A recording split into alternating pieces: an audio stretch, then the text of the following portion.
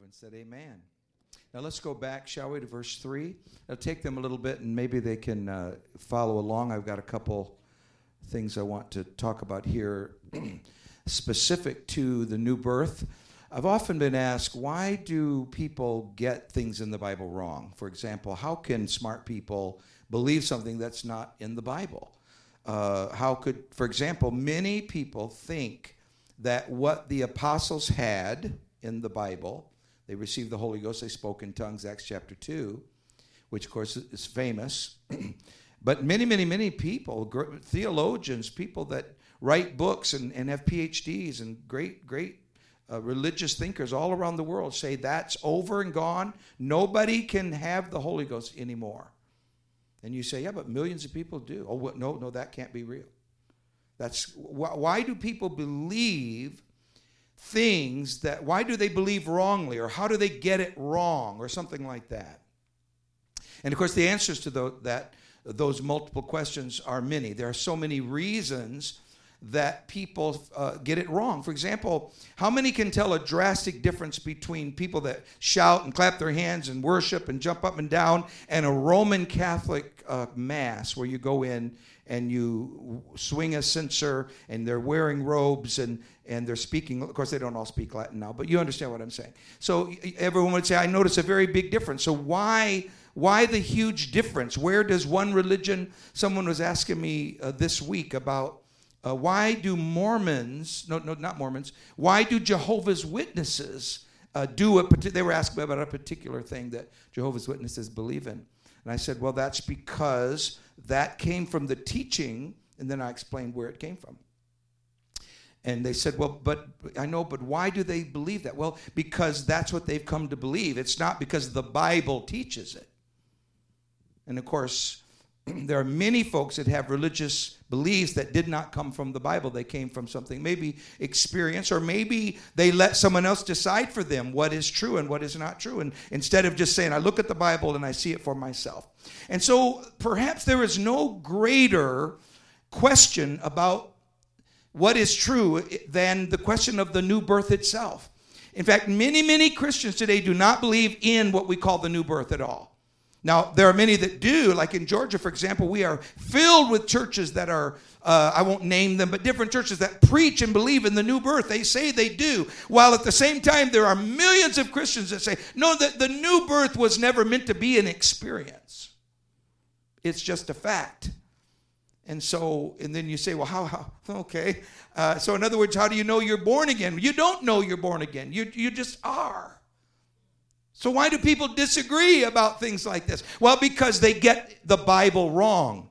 In some way or another, they fail to get it right. When Jesus said, except a man be born again, see, he didn't say you're going to have an experience. See, so the argument begins right there. Except a man be born again. Are you able to see that? I wasn't thinking when I chose this. This graphic is not real fine, and it makes the wording. I have a way I could have fixed that, but maybe you can almost see it. And then I wanted you to see the line, except a man be born again. In other words, there's only one exception to seeing the kingdom of heaven.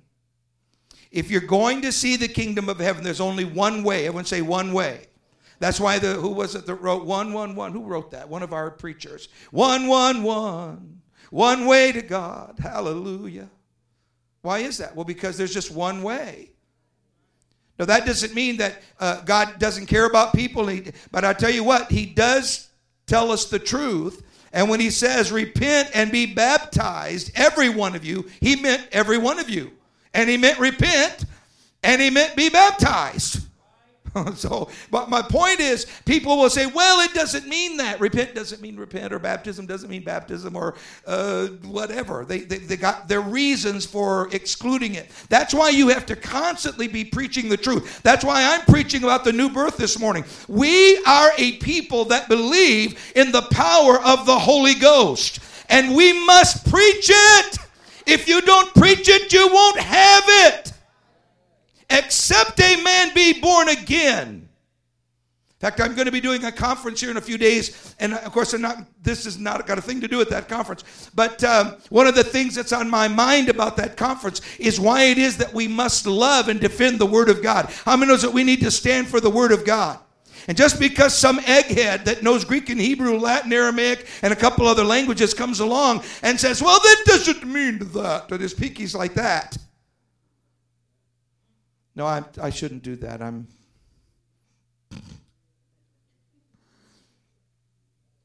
I'm sure his pinky's not like that. I don't mean that like that. But just because someone very smart comes along and says something different, listen, folks. It isn't about I'm right or you're right. It's God is right. And he meant for us to know the truth. He meant for us to know the truth. He did not mean that we would just wander around and anything we believe will be fine. No, sir. He meant for us to have the experience of the new birth. Except a man be born again, he cannot see the kingdom of God. Now, just imagine you have to have this in order to see heaven, but you're not even going to know that you have. Just imagine that. Or you sign a card. You got to go somewhere and sign a card, and then that makes you born again. Or, like many people think, you just sort of bow your head. It's sort of like, it's faster. You talk about faster than a locomotive. Your salvation is so fast, you just bow your head, and in the twinkling of it's faster than the rapture. And I've told people, that's cuckoo. That's crazy that your salvation is just mental in your head. You're going to mentally say, and that's it. Boom, just like that. You go home and everybody has a party. I said, when you do things mental in your heart and your mind, that's all good and wonderful. But that is not the new birth.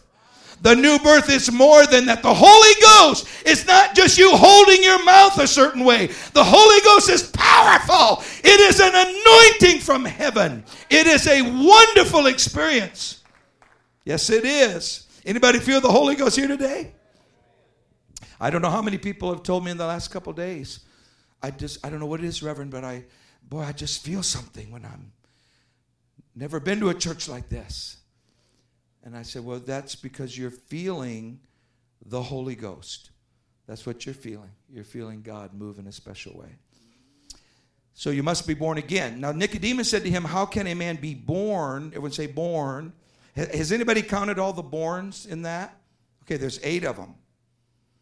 Nicodemus said to him, how can a man be born when he is old?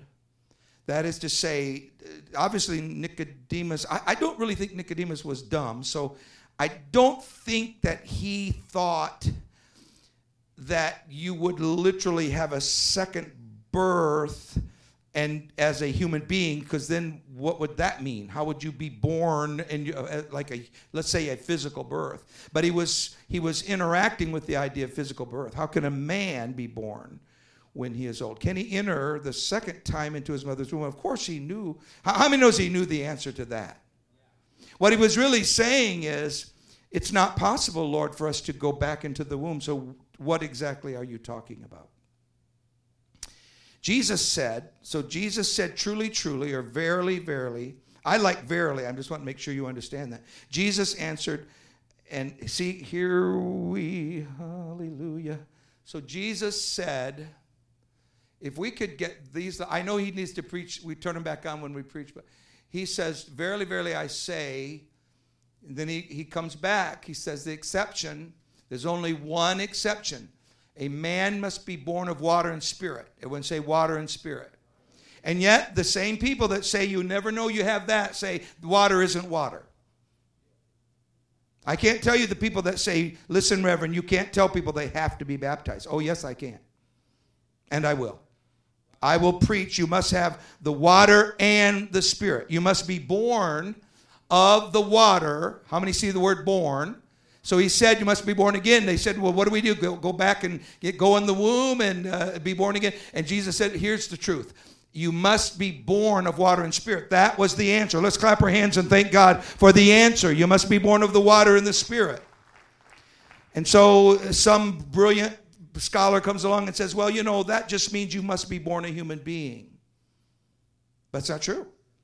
See, that might be a clever way to pretend your way out of it. But first of all, that wouldn't be a very odd.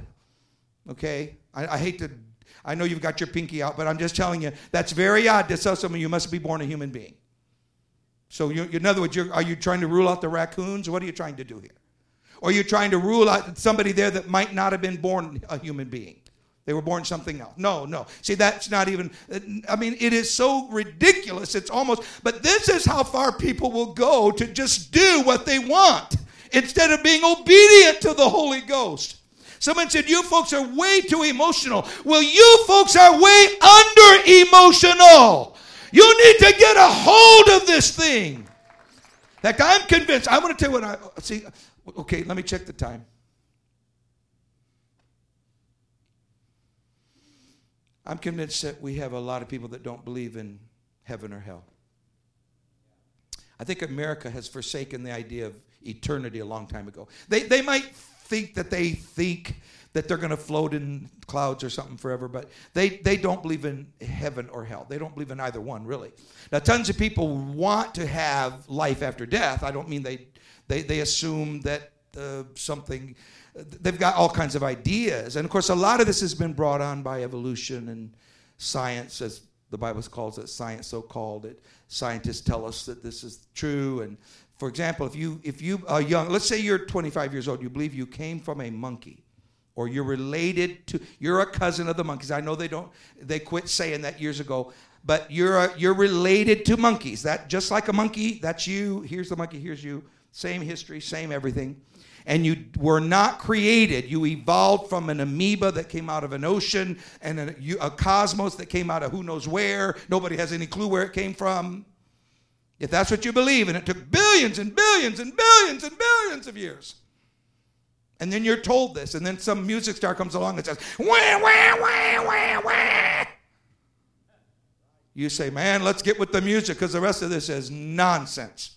And that's the kind of world that we're living in. But I want to tell you, the Holy Ghost is real. You can deny it all day long. God is God. He made heaven and earth, and He demands of you to repent and be baptized, He said.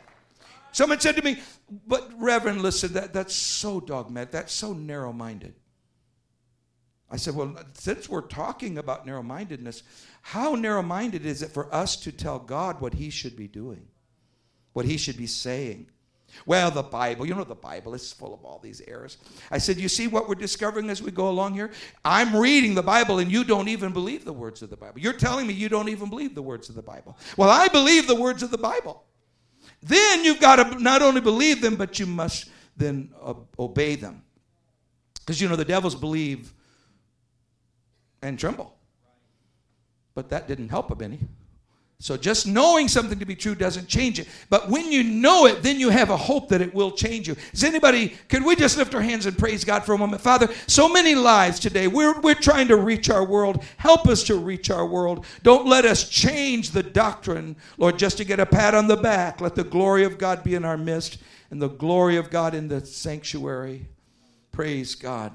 So you must be born of the water and the Spirit. He cannot enter into except a man be born water and spirit, he cannot enter into the kingdom of heaven. So what did he say? Now let's think about it, because I'm going to tell you they don't believe a word of that, so we're going to come back and double check it.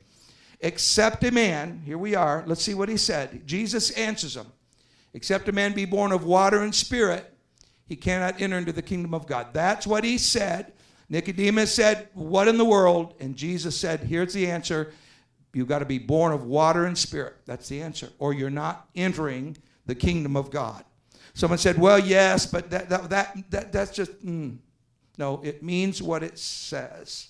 And he said what he meant.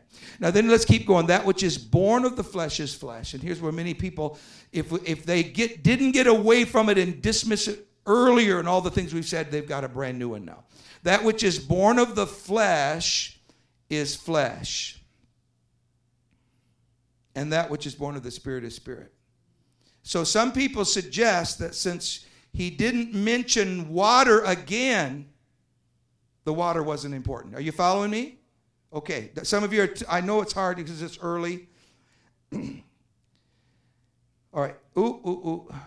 That which is born of flesh is flesh. In other words, they say this is what Jesus was talking about. You must be born of the water, that's flesh. See what they're going to do? They're going to now superimpose the next statement as though he's only talking about spiritual birth, not birth of the water. Now, so we're going to answer that question. That point. That which is born of the Spirit is spirit. Marvel not that I say unto thee, you must be born again. And that's, of course, the name of our lesson. You must say it with me. You must be born again. So it's very important. Someone said, well, I don't know if I was or when. Well, then you're not going to, if you don't even know, whose Cadillac is, I have no idea. It's in your driveway. I don't know how to get, I don't know how it got there. I drive it I don't know. I don't know. How'd you, I don't have any idea. I just know that Cadillac is there and I drive it every day. Sounds like we need an attorney here or somebody, maybe authorities or something. But imagine people talking this way about their spiritual life. Now, I know that could sound like someone is saying, man, I've got it perfect, I'm perfect, and I'm your greatest example. No, my friend, I was nothing when Jesus found me, but I know when he found me, he made a difference in my life. He did something for me.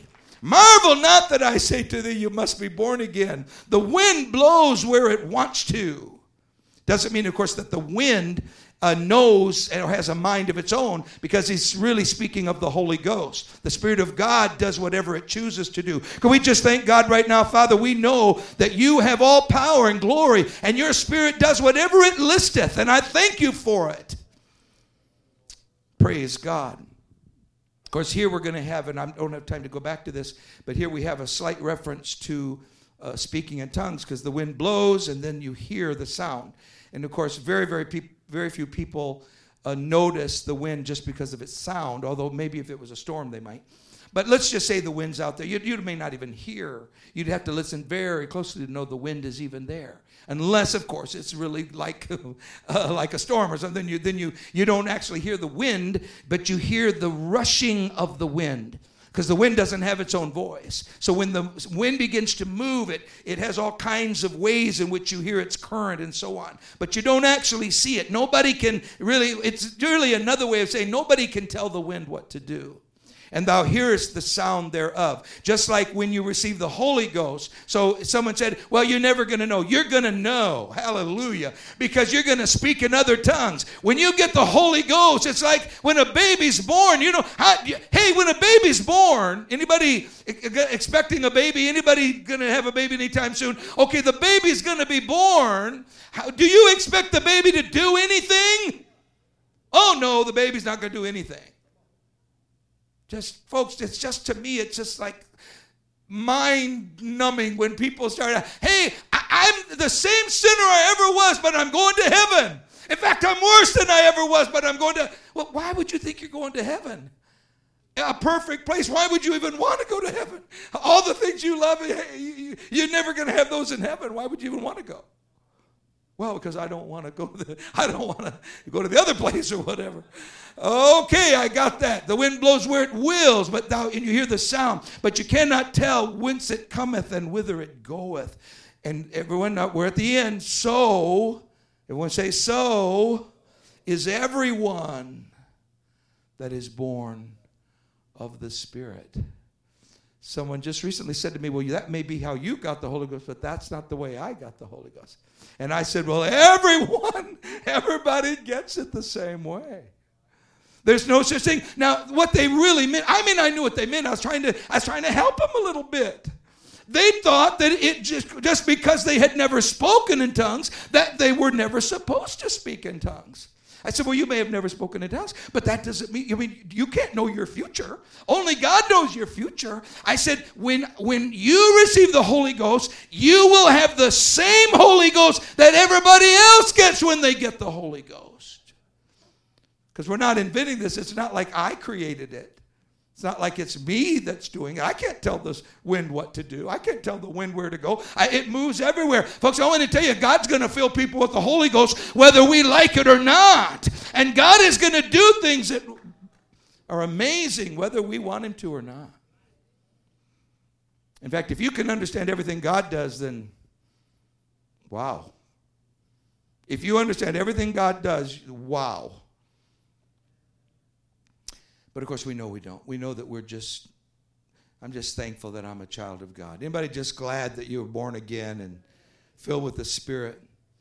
You can't tell when it comes or goes, so is everyone that is born of the Spirit. And I would love to spend more time there, but that's not my main thrust. I need to move on. Now, let's go to the next one. I want to look at the question of born of the water. Can you say that with me? Born of the water. Now, I used to really be troubled by this because people that I respected would tell me this, like at the, theologians at the university, things like they would say, now, Talmadge, you've got to use your head here. You can't be narrow-minded, things like that. And I would say, I'm not narrow-minded. I'm trying to be open-minded. One of them I said, well, what if your brains fall out? I mean, you're so open-minded, your brains slip out over here. They didn't like that, but I just thought it was a good point. I mean, you could open your mind. What he was really trying to say was that I was closed-minded. I was narrow-minded because I believed something. That made me narrow-minded. I said, it might just make me right. I mean, it could just be that it's right to do that. It's what God really wants us to do. And I said, we don't have to decide how it all works itself out. We just have to know what it's actually saying. Is it telling us to be baptized or not? And, of course, they would say, well, it must mean. Now, you got to stay with me. I'm going to hurry past this. But what he told me was, Talmadge, it must mean human birth. It must mean that. So I said, well, why? Why must it mean human birth? Why would he say in one breath? Now, this was a Greek scholar, and I have a Greek degree. So we were discussing it on that level. I wasn't trying to tell him. We weren't arguing or anything. We weren't, it was no match. You ought to do this and I'm smarter than you. Nothing like that. It was simply a discussion of the language. Could the language mean you must be born of your mother and you must be born of the Spirit? That's what he said. It must mean that.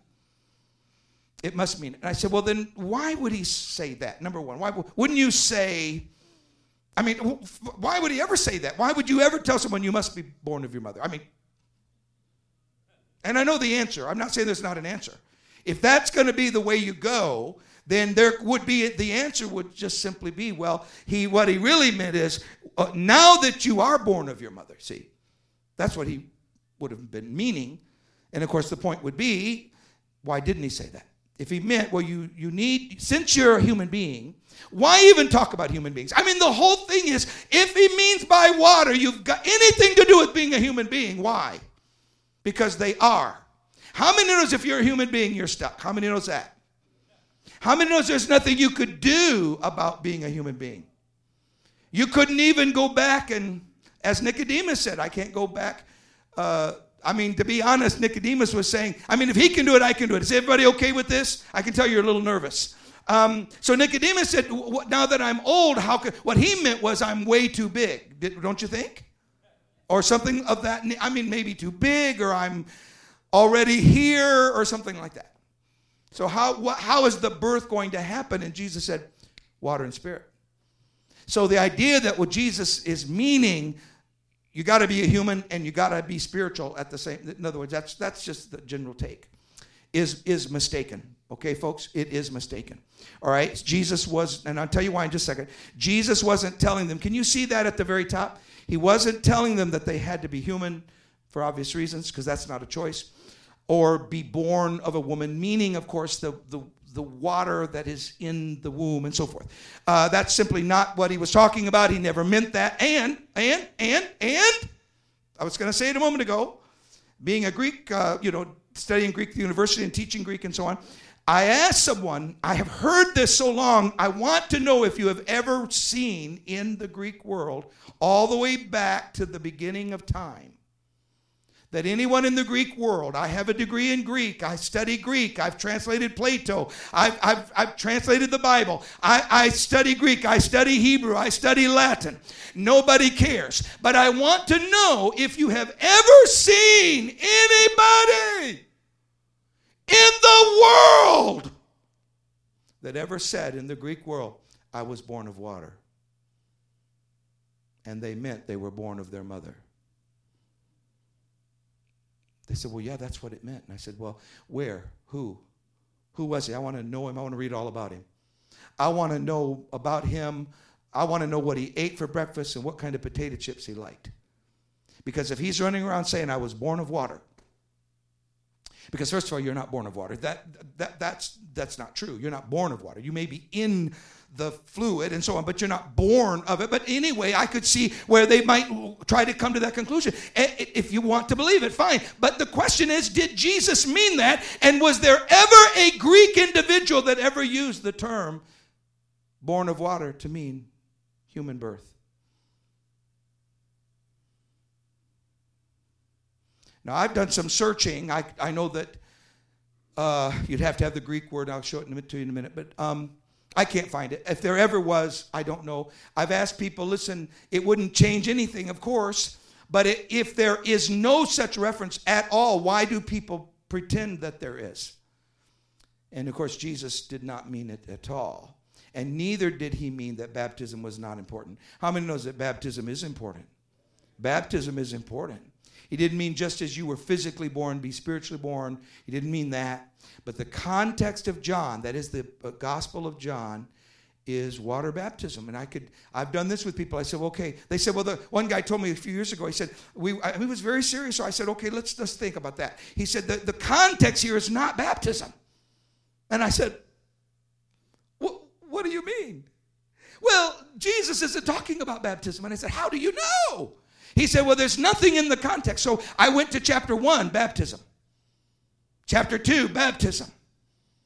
In fact, water was at the center. How many knows that he turned water into wine in chapter 2? And then it said, John came baptizing them.